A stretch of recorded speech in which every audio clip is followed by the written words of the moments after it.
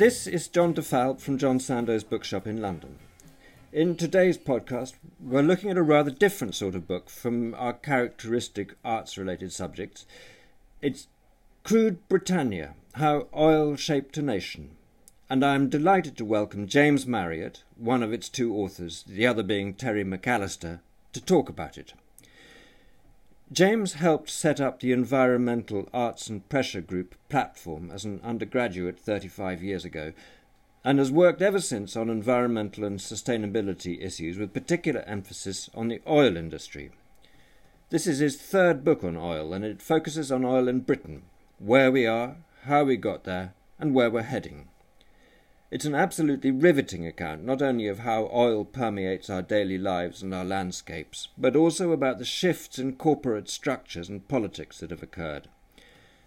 I'm no specialist in any of these matters, but I found the book deeply interesting and informative, written with an engaging lightness of touch, as the authors travel round the country observing and talking to people. So, James, welcome. Thank you. Thank you very much. And I wonder if you'd be kind enough to lead us into your book by reading the passage early on, when you fill up with petrol. Yes, I'd be delighted to do that. Thank you very much indeed for inviting me to do this. So, I'll read as follows in the prologue. On the drive away from the site of the demolished Corriton refinery in South Essex, we stop up at a petrol station near Basildon, and after filling up, we ask the woman serving at the till about where the lorries come to resupply the underground storage tanks. She's friendly, but all she knows is that it's a BP tanker that comes very early in the mornings. She's wearing a shirt with a BP logo on it, so we ask her if she's employed by the company. She replies, "Oh no, by MFG." Back in the car, aided by a chart we've compiled, we put together a trail of how the unleaded petrol got to our engine. The garage with its BP sign we refilled at is not owned by BP, but by MFG, the largest forecourt operator in the UK, itself owned by a US private equity company. It was supplied by a road tanker, which, although it was marked with a BP logo, was owned by XPO Logistics, a US transport multinational. The tanker driver does a circuit of tens of petrol stations, delivering mostly at night from the Thames oil port at the old Corriton refinery site. This storage depot is owned by Greenergy, a private equity company from London. The Thames oil depot at the Corriton site also supplies aviation fuel to Stansted, Gatwick, Heathrow, and RAF bases such as Honington in Suffolk, all via the UK's Oil Pipeline Authority.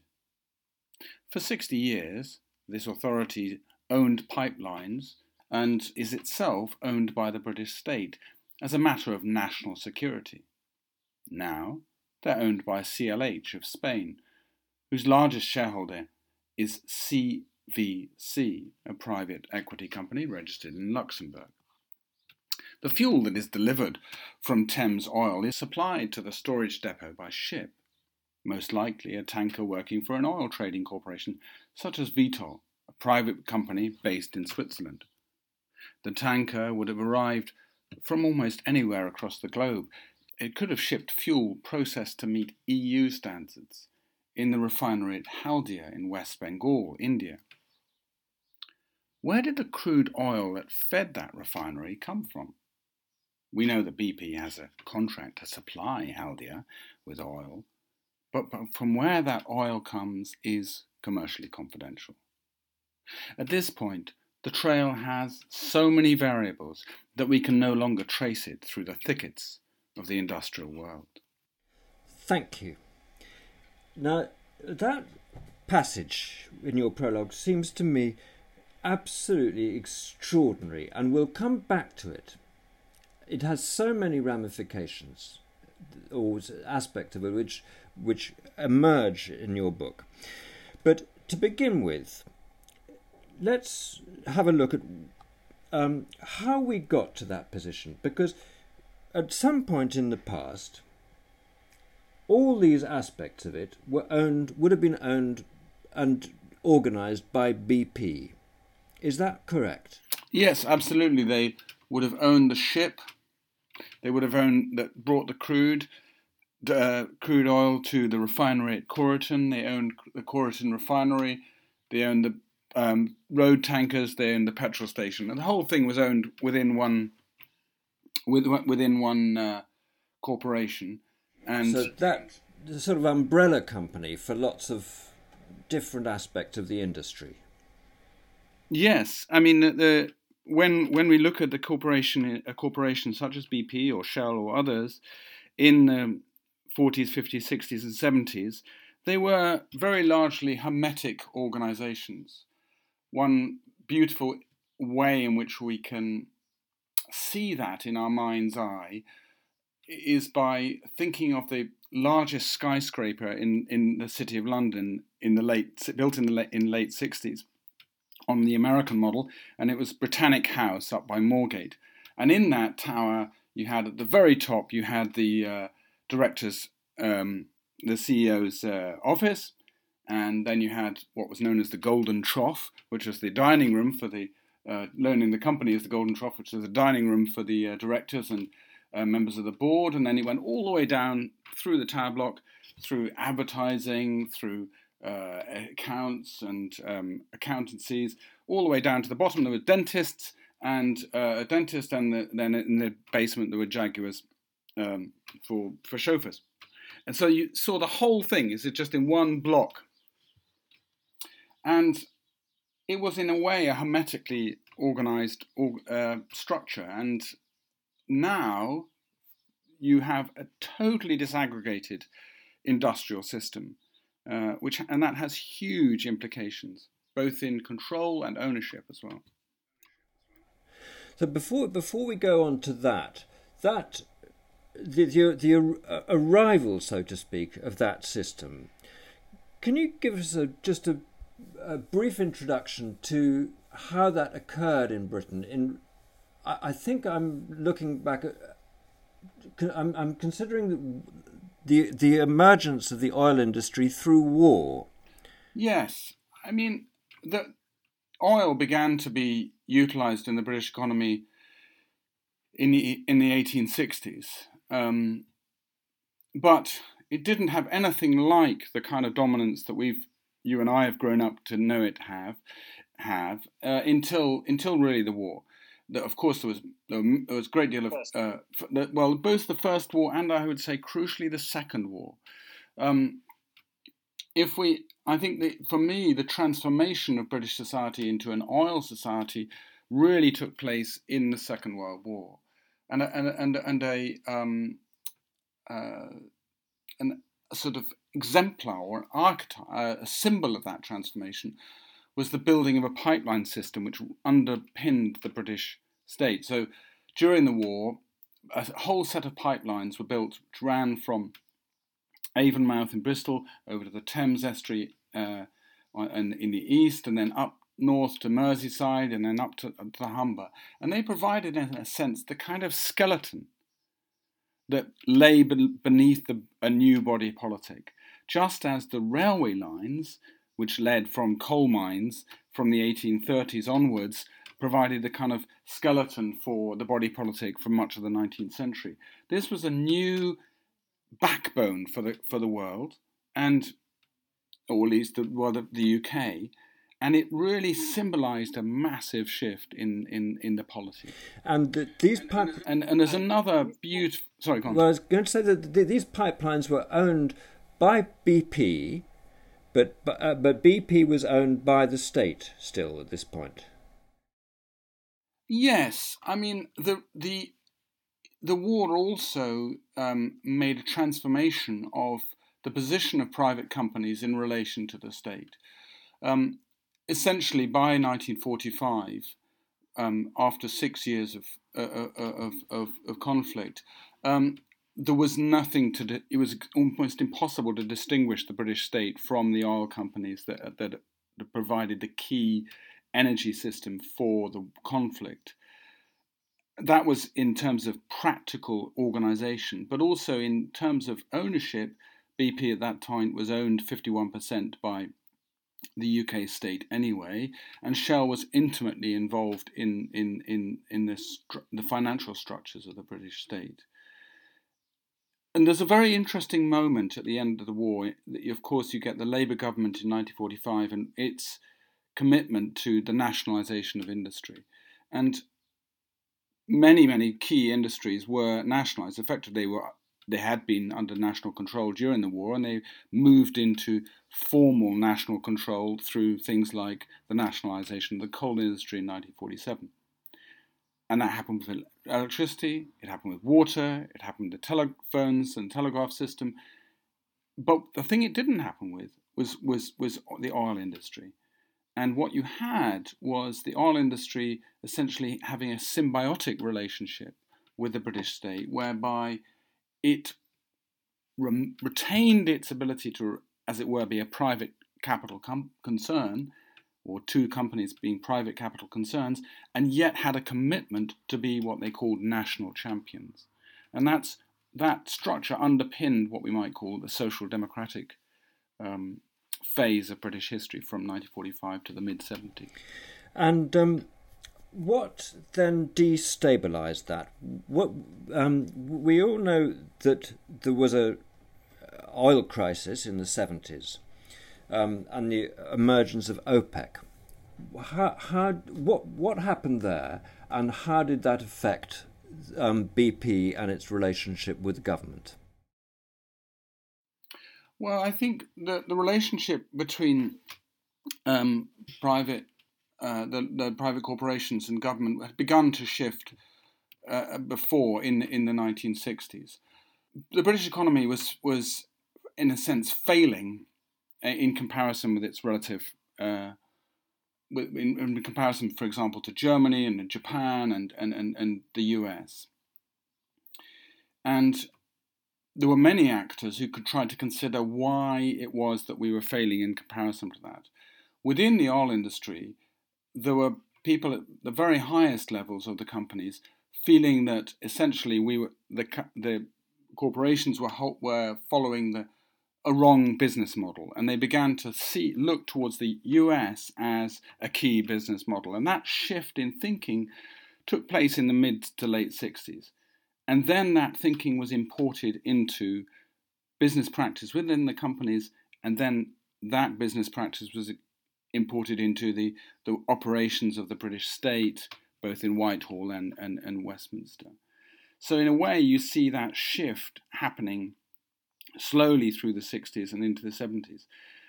Two other factors really accelerated that shift, which was already happening. One was the oil crisis in 72, 73, 74, and the second was the discovery of oil and gas in the UK North Sea. And they provided catalytic change.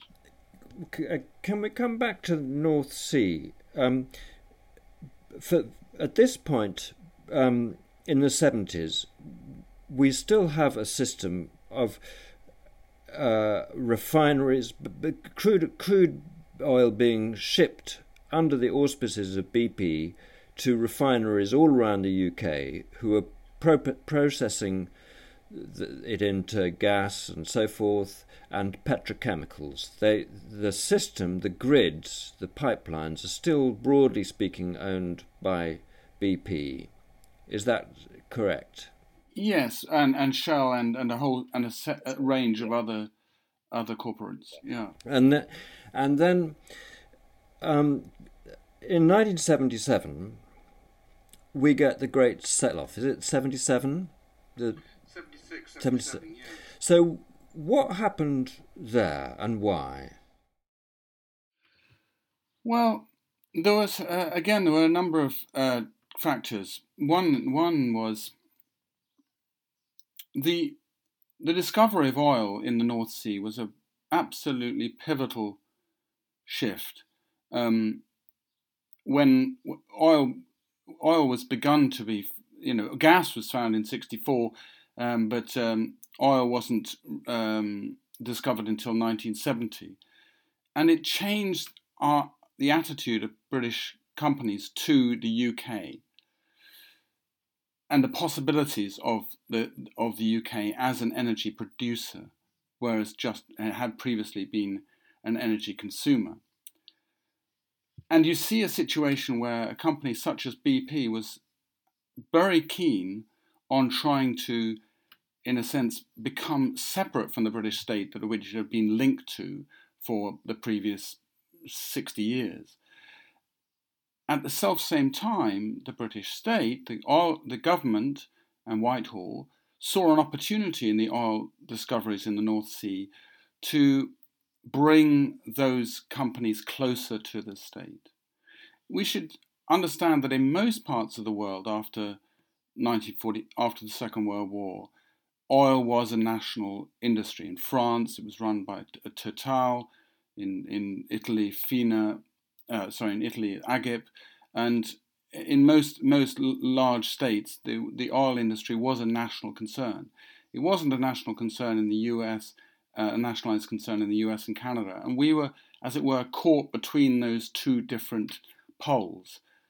And the British government, after the discovery of oil, was very keen on the idea that we should bring it closer in, to make a real national oil industry, which partly led to the setting up of the British National Oil Corporation, BNOC, but secondly also the desire to bring BP even under closer control by the British state, and also exert the similar control over corporations such as Shell. So you see that tension. And then you have the IMF crisis, where the British economy is in a terrible state, and the IMF demand cuts in public spending. And within the Labour government under Callaghan, there's a great fight as to what should happen. How should we make those cuts? Should they happen? Should they not happen? Should we reject the IMF loan? Should we not reject the IMF loan? And part of the process in that battle was the selling off of the UK's controlling, or a very large part of the UK's stake in BP. The consequence of that is that the company became, as it were, more separate from the state, and the state itself had to relinquish its position in relation to the North Sea.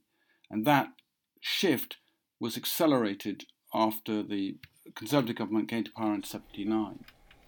So precisely at the moment when the British state thinks they want to have more control because of these discoveries and benefit from the North Sea, what actually happens is the reverse. So, exactly. As I recall, Healey proposed selling it off, and Tony Benn most vigorously and in retrospect perhaps comes out with the greatest honour of all politicians of the period in trying to retain control for the state of this, what in an equivalent situation for Norway was turned into a most amazing windfall. British state used to pay off the miners. Yes, I think that's a very, very important aspect. Norway had a very similar geological situation to the British in the North Sea. There's a geological continuum between the UK sector and the north of the North Sea and the Norwegian sector of the North Sea. And the way in which Norway exploited its oil has been totally different from the way that the UK did. We found oil almost exactly the same time in 69, 70, and the Norwegians exploited it through setting up their own national oil company, which later has more recently been rebranded as because Statoil, and it became rebranded as Equinor, and they set up the thing called the Sovereign Wealth Fund. And that Sovereign Wealth Fund is one of the wealthiest funds in the world now, and basically underpins the Norwegian, very high level of Norwegian welfare. Now, of course, Norway is a smaller country, it has a much smaller population, but we could have follow that Norwegian path, and our situation would be very different than it is now in terms of the amount of money coming from the North Sea historically into underpinning social welfare in this country and all that goes with it. Interestingly enough, there's one part of the country that did cut a different deal and did very well out of it, which was Shetland. And Shetland had its own, in a sense, it had its own mini sovereign wealth fund. And you can go there and you can see how much they benefited from it. And what happened in the North Sea then was that you describe it, the management of the North Sea oil going under the wing of an American-style management. You even go so far as to say that the North Sea platforms operate as a colony. Yes, I find it very interesting to look at the relationship. In the book, we look at the relationship between the development of the UK North Sea and the decline of the British imperial structures. If you look, the starter gun for the North Sea was the finding of gas in Holland in July 1959. And between that and the finding of oil, which was the key pivotal moment in the UK sector in October 1970, between 1959 and 1970, the British relinquished 24 colonies. The 60s was this period of massive loss of British colonies, the new independent states, and a huge transformation both in our politics and economy. What I find fascinating is that, in a sense, that in the North Sea you have a replication of the colonial structures within the home waters of the UK. If we look at a colony such as Nigeria in the 40s, 50s, 60s, before it became independent, we understand that it had a different political system to the one that happened in the home state, i.e. there was different electoral structures. It had different set of legislations on terms of workers' rights. It had different legislation in terms of environment, for example. And exactly that same pattern happens in the North Sea. Off on those platforms, you have a different set of environmental regulations, you have a different set of workers' rights regulations, you have a different set of employment regulations, and so on. And essentially, they are out with the democratic control of the citizens of the UK state. And they really they sort of follow on from the culture of the first place from which they were born, which is the oil rigs and offshore systems of Louisiana, because the first oil rigs in the North Sea in the late 60s off East Anglia were basically run on an American model, which was totally male, very gung-ho, very, in a sense, a military spirit, and of course whites only to begin with. It brings to mind the word exploit. The structure, the corporate structure you describe coming in from the States would have no hesitation, I think, in saying that they wish to exploit the oil fields for if you then ask for whose benefit that is going to be for the shareholders' benefit. Is that? Absolutely. I mean, interesting enough, in a way, it's a reversion to the earliest forms of the British Empire, which is that if you look at, say, William Dalrymple's book about the anarchy in the East India Company, or you look at, similarly, the Royal Niger Company in Nigeria, essentially what became British colonial assets were run by private companies for private company gain. And the North Sea, in a sense, echoed that structure. It's very interesting that in the we tend to think, say, for example, in the mid-70s was the high point of reunionisation in the British workforce. 75, 76, 78 was the highest amount of unionisation in the British workforce. At precisely that time, even under a Labour government, you had the development of an enormous industry offshore, which was completely ununionised, in which unionisation was effectively banned. So they operated under a different system. It's an absolutely fascinating irony that exactly as you described, a system set up for the exploitation of the raw material, but for the benefit of,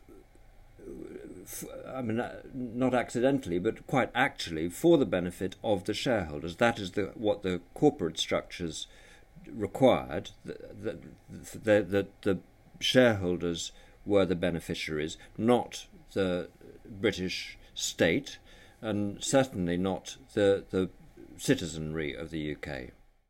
Yes, absolutely, and I think that was the model that had been applied by Shell and BP across the world, and in a sense, it was brought back home in the North Sea, and you see that very acutely. We may come on to this later, or now perhaps, as being continued in the current structures that are evolving out of the back end, as it were, of the life of these two companies.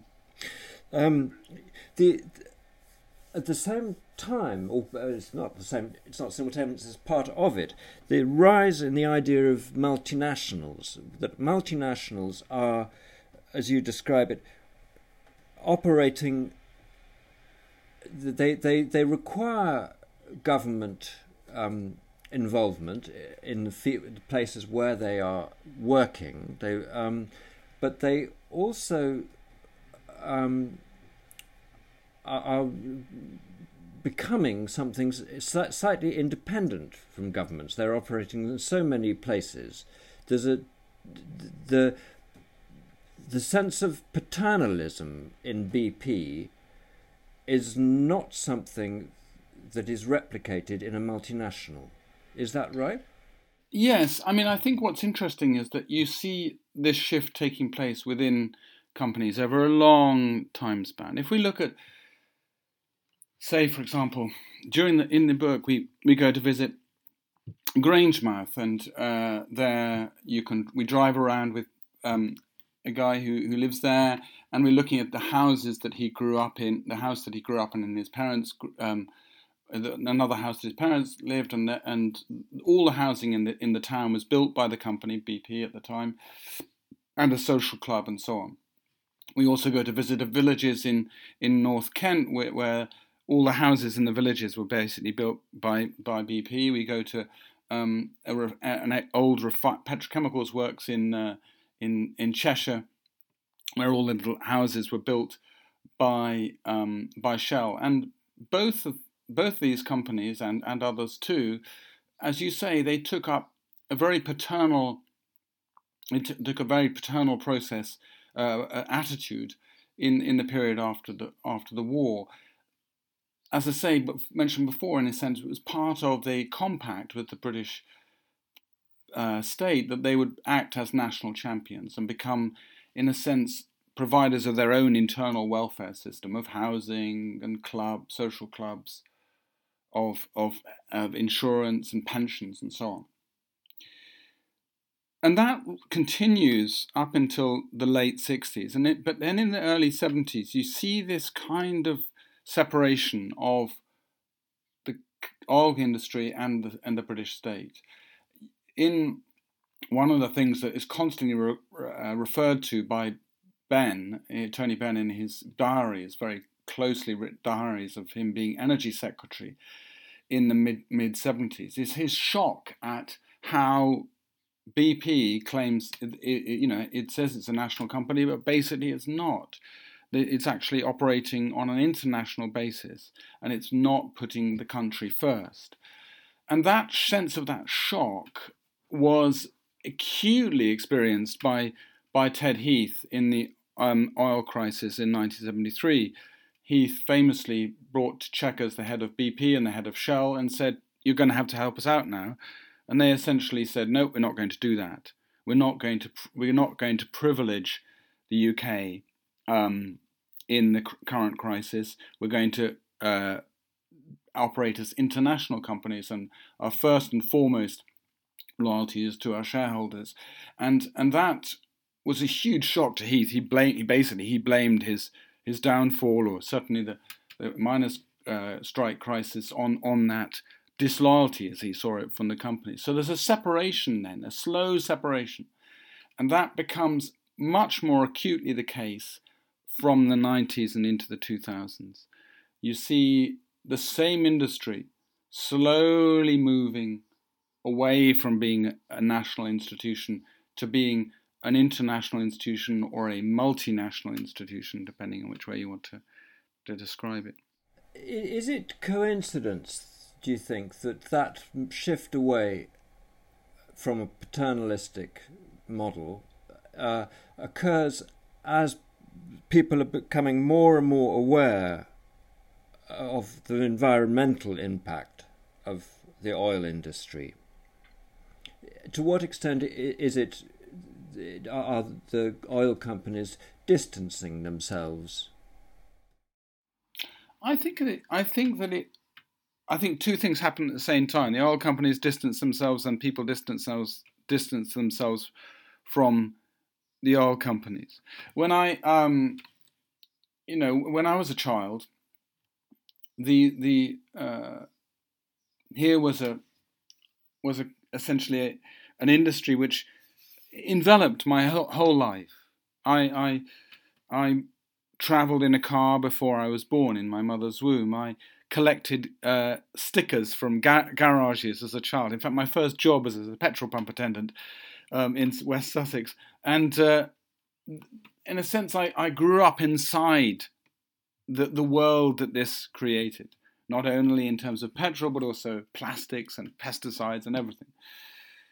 And slowly, I think, you get to see, particularly after the 2000s, you get to see a sense of people placing themselves as separate from this industry, raising questions about, should I have a car? Should I pick up this plastic bag, or should I have a paper one? Should I buy vegetables which have pesticides on them, or should I buy vegetables which don't? And you get the sense in which the British culture separates itself from those parts of the industry, and at the same time, you see the industry slowly separating itself from the British polity, the British state. And I find those are two movements at the same time. That brings us back to your initial reading, where this extraordinary separation of the different aspects of the oil industry are highlighted, and the different things, the petrol forecourt, the pipeline, the ownership of all these different aspects, the tankers, the lorries, the ownership of these assets which have been sold off by BP to different bidders. Who are they? This term crops up more and more as the book progresses, private equity. So will you introduce us a bit to these, to who owns these aspects of it now? Yes, I think one of the things we try to do in the book, as I say, is to constantly meet the key characters, to give the reader, ourselves and the reader, a sense of who are these people. It has, by the way, there are aspects of it which read almost like a thriller, because you as you say, you're wanting to meet these characters, you're pursuing these people, or not pursuing is perhaps the wrong term, but finding out about these people. Who are they? Who owns this? Who owns that? So tell us a bit about that. Yes, I mean, it's worth again remembering that in when I was a child in the 60s, 70s, and 80s and 90s, and growing up, you could open up your newspaper and see a picture of the head of Shell or the head of BP. It was quite possible to do that, and they were characters in the stage play of British life, and that's also perhaps a reflection of the fact that we owned a lot of these companies, in the sense that they were what is known as publicly limited companies, which means that they had shares billions of shares, which were sold on stock markets and bought by individuals, but crucially bought by pension funds and other financial institutions. So everybody was involved in them. When we move into a world of private equity means that private individuals are putting their stake, their money into a large company, an oil company, for example, and owning that stake privately. It's not sold off in form of shares. And this is a very significant shift. I think you can best see it, or we try and explore it in the kind of concrete terms of little different bits of infrastructure. So, for example, we go on a search for the gas system of the UK, and we go to this place called St Fergus, which is way up in the north east of Scotland, north of Aberdeen, and we visit this enormous terminal surrounded by razor wire, and this system was basically built by the British state, by the taxpayer, under the form of British Gas, as it was known at the time. And when we got there, we discovered from a sign that it was owned by North Sea Midstream Partners, NSMP. And my co-author Terry has worked 30 years in the oil journalism business. He knows a lot of stuff about it. And we both looked at each other and we thought, who the hell is NSMP? And we looked up in Google and we thought, well, okay, so it used to be owned by a Boston private equity company, and it was sold off to the Kuwaitis a couple of years before we got there, and the Kuwait Overseas Investment Company. But who was the key player? Okay, it was this man here, Mike Wagstaff, who sold it. It was very involved in the sale of £1.2 billion worth of it. And when we then go to look for Mike Wagstaff, and we have the good fortune of going to meet Mike Wagstaff, who's owner of a vineyard in North Surrey. And it's a fascinating meeting, because here is a man who is completely off the public register. We have no real knowledge of him. I mean, we're specialists in this area. We'd never heard of him. He's never in the papers. And yet has a controlling stake for a period of about a decade. He was basically the person who controlled and drew huge amounts of income from the 50 to 60% of UK's gas supply system. Remarkable, really. And what's interesting is that this isn't just the case for, one solo example. It's pretty much replicated on every different aspect of the UK's energy supply now. Another key character we try to explore is a guy called James Ratcliffe, Sir Jim Ratcliffe. He's more publicly known because he was listed as the UK's richest man in 2017. He owns 60%, personally owns 60% of a thing called INEOS.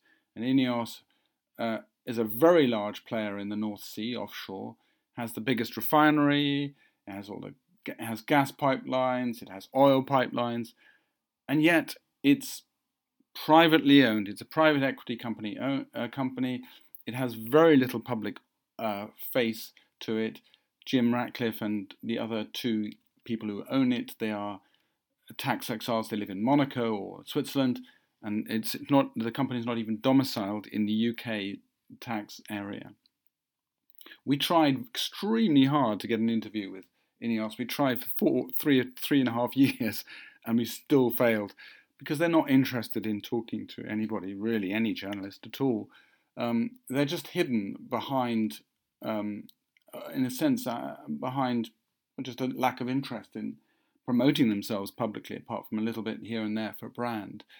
And what I find interesting is that the roads are still full of cars. The gas is still pumped to your house to heat your gas hot water system. And yet, where it was once owned by a company which you could identify and you could see the CEO in the newspapers, now it's owned by lots and lots of smaller companies who you can't identify, and the individuals are very hidden from public view. And each one of these individuals has what sort of accountability, and to whom? Well, Well, again, what's really fascinating is that most of these smaller companies are domiciled, i.e. they registered for tax outside the UK. So in that piece I described there, at the beginning we talked about the oil tanker that would have been BP, now is Vitol delivering fuel to Corriton.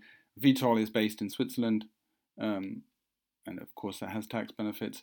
The Greenergy, which owns the terminal, is based in the UK, but it's a private equity company. It's there's no public representation of it. You can't go to its annual general meeting or something. The tanker, which I talked about, the road tanker, is run by XPO. XPO is a private equity company based in the US. MFG, which is the forecourt owner, is a private equity company based in the US. And the pipelines that supply even the RAF are owned ultimately by a private equity company based in Luxembourg. And so you can see that, in a sense, control has shifted out with the UK. And that's okay. You could say who cares? You're still getting fuel in your car. But it shows the lack of public knowledge, the lack of accountability, the lack of scrutiny, and ultimately also the lack of revenue to the UK exchequer. I was going to say, it's also go on. Yeah, that revenue to the UK exchequer, it means that the UK is not benefiting from its own resources. Absolutely, yeah. Absolutely. The individuals are benefiting, not the UK in any way at all. They're not even getting tax. Yes, absolutely. And to some extent, Switzerland and Luxembourg and Monaco are benefiting as well. But, I mean, also there's very significant, what one might call security issues. You may remember, it's 20 years ago that there was a thing called the road tankers strike. They all went on strike, effectively, and blockaded the refineries, and that led to a sort of crisis whereby our supermarkets weren't being filled up in year 2000. This was September 2000. It caused a huge panic in government, and they got Shell and BP in the room and said, "Now, please help us sort it out." If that happened now, they wouldn't even know how to get in the room. We discussed this at some length with bits of the government, the key player within the government. You don't even know who's in the room to get into the room, to ring up, tell the tanker drivers to remove their trucks, as it were. The frailty of the system is acute, really acute. And I find that extremely interesting. The systems, therefore, are in effect beyond. They don't need government involvement, particularly in the way that BP did, and they are, in a sense, beyond the reach of nation states and national legislatures. Yes, that's true. I think that historically, the oil industry from the First World War onwards has as other industries as well, has had a kind of symbiotic relationship with nation states. So Total in Total was France's oil company, Exxon was the US's company, BP was the UK's company, and Shell was half Dutch and half British. And there was, as I say, a symbiosis there whereby the oil companies helped support the state. At the same time, the state was there to back it up militarily and in certainly diplomatic terms. Vitol is one of the largest oil companies in the world now, which most people never really have heard of. It's based in Switzerland. Now, Switzerland doesn't have much diplomatic power. It certainly has no military power beyond its borders, apart from in the Vatican, perhaps. And so, it doesn't need a state to support it. And Monaco, which is, as I say, where INEOS is to some extent based, it doesn't have any military power, it doesn't have diplomatic power. The people who own the pipelines, CVC, they're based in Luxembourg. That has no diplomatic power, really, and certainly no military power. So you have these corporations which don't need those states anymore. and similarly, the states don't have any benefit from them. So you're seeing this slow separation, as it were. All our lives we've talked about the church and state in the sense, and the question of the separation of those two, and certainly in the US context. And here you are seeing energy and the state separating out. All of this is, of course, a rather gloomy portrait of a world of Blofelds, and where Ian Fleming is a prophet. But at the same time, you describe a different kind of a shift, in which asset managers, in the form of pension funds and so forth, the people who have influence where there are public companies,